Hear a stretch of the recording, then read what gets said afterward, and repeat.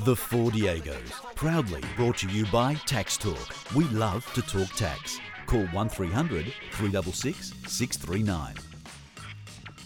This week on Guest of the Week, we have the captain of the history-making South Melbourne Soccer Club, currently representing Australia in the World Club Championships in Brazil. Please, a big Four Diegos welcome to live from Rio, Paul Trimboli. Good evening to you, Paul. Good morning to you. Good evening over here. Yeah, it's all over the place, isn't it, mate? Look, congratulations on the team's courageous effort yesterday against Vasco. For much of the game, although sacrificing a lot of territory, I felt that the boys coped extremely well, but it was a 2-0 loss. How are the boys feeling at the moment about it all? Obviously disappointed. We knew it was going to be very tough, but still we really wanted to get something out of the game, and we went in with a definite game plan, and it was sort of coming to fruition for about an hour, but obviously they wore us down a little bit and eventually got on top, and 2-0 was, was probably a fair reflection of the game. Paul, it's Manuel here, mate. Now, look, the national anthem was a very emotional time for all of us. Now, the boys look particularly nervous peering into the sea of Vasco fans. Can you actually give us an indication of your feelings at the time when you were there and the national anthem was being played? Yeah, it was funny. Speaking to a few of the boys today, we actually weren't nervous. It was more an excitement and an amazement at the crowd. It was just incredible. It's normally a 15-minute drive to the stadium, and it took about an hour, and you have to do sort of a loop around the stadium to get into the players' entrance, and 10,000 Vasco supporters outside all milling around and kissing their shirts, and how many goals they were going to put past, ranging from 5 to 25, and so when we got in there and we saw the crowd, we could hear it for the Manchester United were playing the Mexican team, and you could hear the noise already, and we thought, geez, that's early for the crowd to be getting into it. And then when we got out there, it was just something that we've never seen before. They're just the way they all sang the national anthem, the crowd, and the clapping and the chanting. It was just, something incredible. Very hard to explain unless you were here, but apparently someone said it came across quite well on the television. You could really sense the atmosphere. Oh, just the way they were jumping up and down in unison, mates. And look, I tell you what, if you guys didn't feel nervous, the boys certainly looked at it. I mean, Stevie Iosifidis was perspiring profusely, and I think Nick Orlich seemed like he was actually saying a prayer, but, it was terrific, mate. It was an incredible experience, something the boys all... we've been talking about it all day today. The toughest thing is going to be to get our minds back on the job for tomorrow's game now. Yeah. Paul, Vinny Venezuela here. Tell us about the conditions over there. We heard it was 38 degrees, but it looked much, much hotter. How did you guys cope with that? And did the surface of the pitch roughen up towards the end of the game? It's very warm. It rained the first couple of days we were here, and it was a little steamy. But when the sun broke through the last couple of days, it's been very warm. And it was funny when we went to have a training run at the Maracana the day before the game. As we went into the dressing rooms, there's this section there, and they got all these oxygen masks on the wall. And we were saying, "Geez, is that telling us something about what's going to be?" But very warm conditions. But we kicked off it probably would have been close to 9 o'clock by the time we started, and so it wasn't too bad. A lot of the sting had gone out of the day. So. Now, when you went for your training session, we got a photo of Steve Iosifidis with his camera taking a photo of the stadium. Did he actually sneak it into his jockstrap for the game?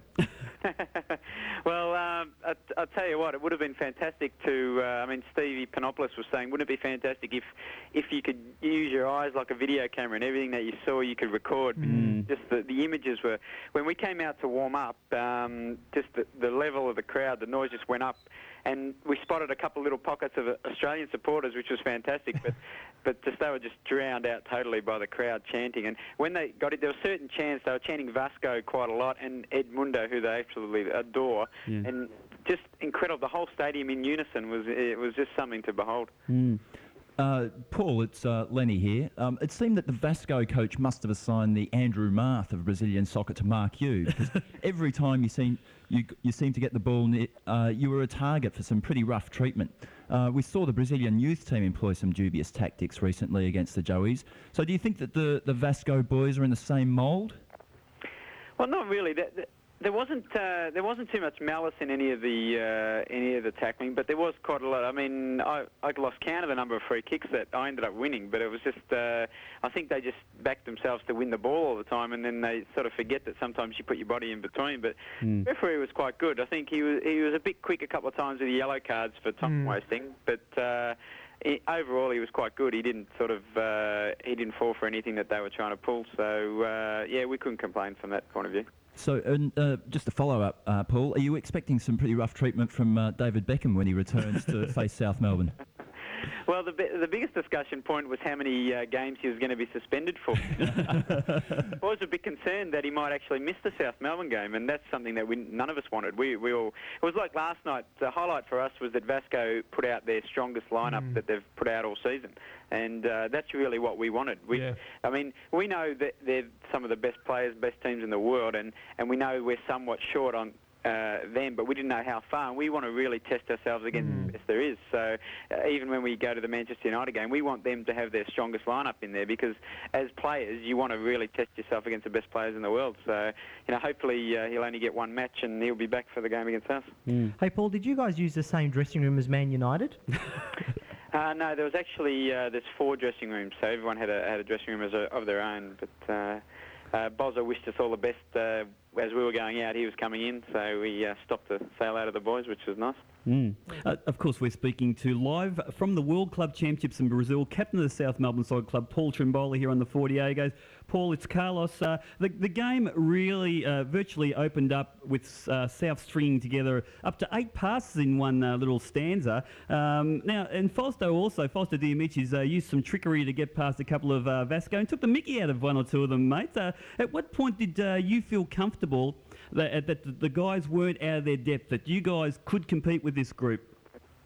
Well, surprisingly enough, the opening was where we were probably a bit concerned that it might take us a while to get started, but we actually started quite well. And the first probably 10-15 minutes, we held our own, and we got into some really good field position. Obviously, we didn't capitalise on it, but then we sort of lost our way a little bit, and they sort of put on the pressure. And towards the end of the first half, we were sort of hanging on a little bit, but... No, it was strange. I mean, obviously they had a lot of possession, but surprisingly enough, when we had the ball, whether it's the nature of the conditions here, because it's very warm, and the style of game they play, you actually get a bit more time than you think. And the hardest part was trying to get our boys to realise that and not to sort of panic and rush yourself, because you did have a little bit more time than you realise. Now, Paul, I'm just wondering, post-match now, the actual media, what's been the media reaction to South Melbourne, and for that matter, the Vasco da Gama game yesterday? Well, the Vasco da Gama people and the press were all expecting them to rack up a few goals. So obviously they were taken back a little bit. The press for us has been very positive. Obviously highlighting the fact that we worked hard and we played with a lot of heart, and we never gave in. Right. So I think we surprised a lot of people with the not only our commitment but our ability. Paul, Romario and Edmundo, we know the controversy.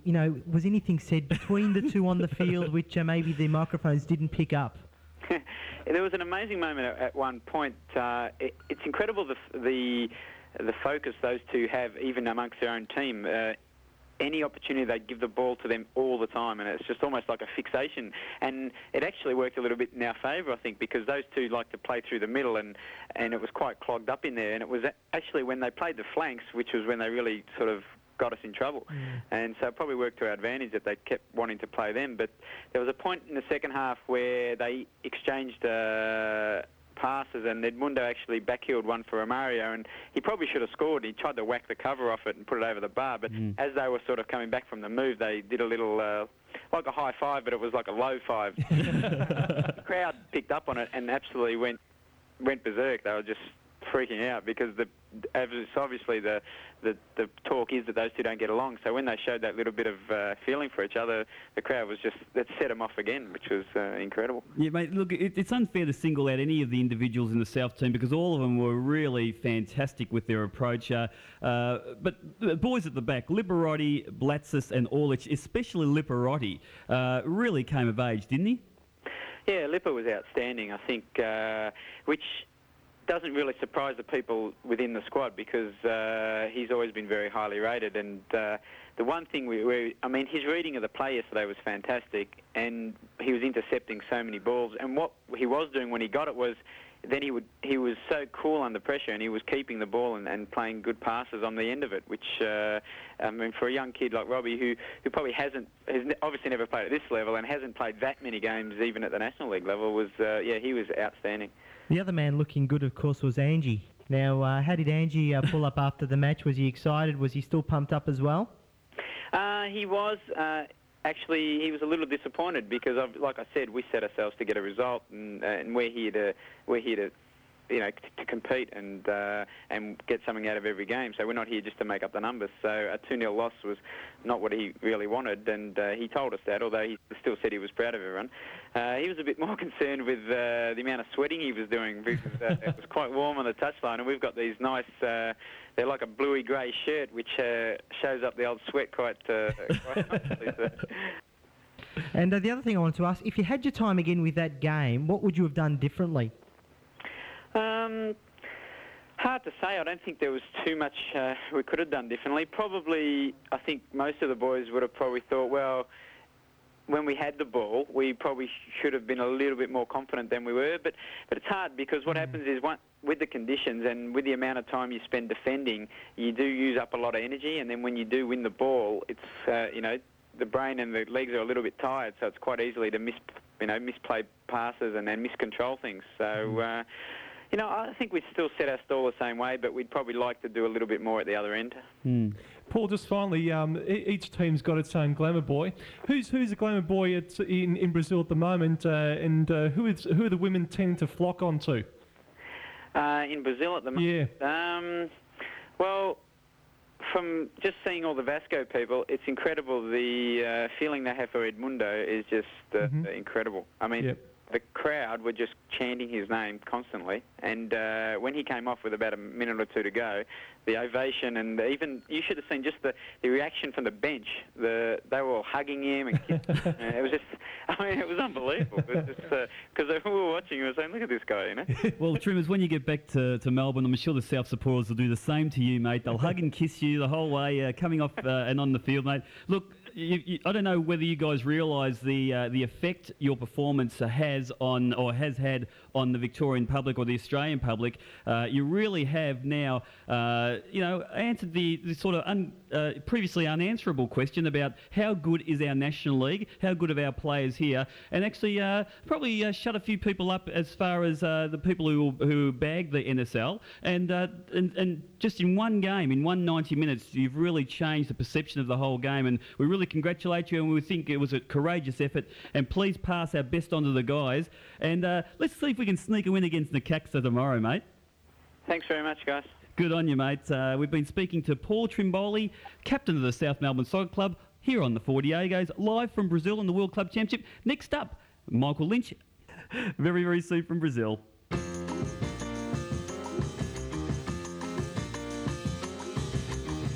This is your station, Stereo 974, the Four Diegos Soccer Show, 10 minutes to 11. And that's where we go to Brazil once again, mate. We're spending the whole show in Brazil at the moment, Rio. That's where it's all happening. We've got Michael Lynch on the line, the Age Soccer writer. Good morning, or good evening to you, Michael. Hola, amigos. Fantastic, mate. You sound like you're having a great time. This is Carlos. We've got Vinny, Lenny, and Manuel with us today, mate. It must be huge, the feeling, the atmosphere. It is pretty enormous. This tournament, I think, really began to catch fire last night.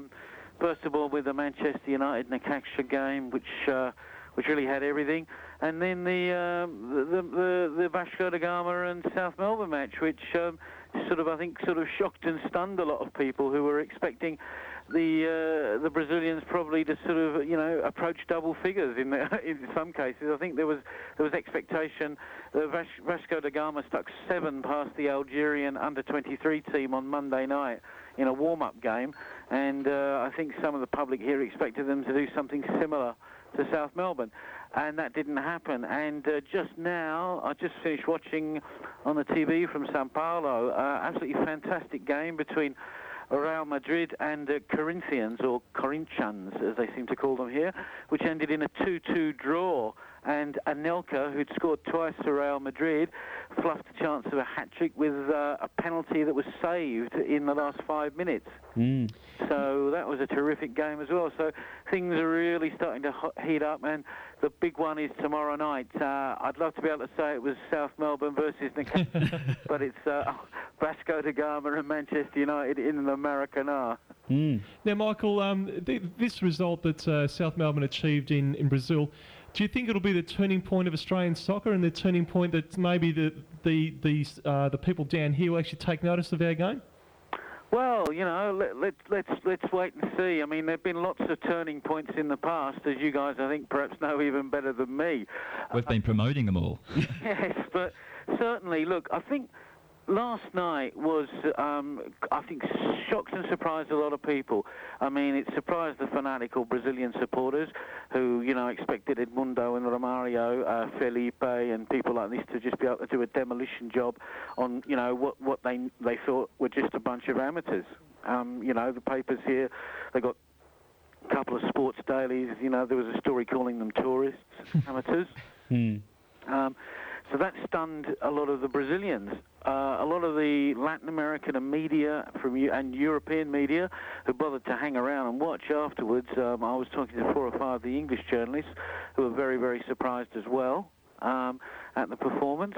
So it certainly has shifted the views of some of those people. What I think was important about this game, and as I've written, I think, in the paper today, South are the best team in the National League, but the National League is not actually representative of the strength of Australian football, is it? Because there's 80, 90 odd players in Europe, probably most of whom would, if they're still at home, be in amongst the best players in the Australian League.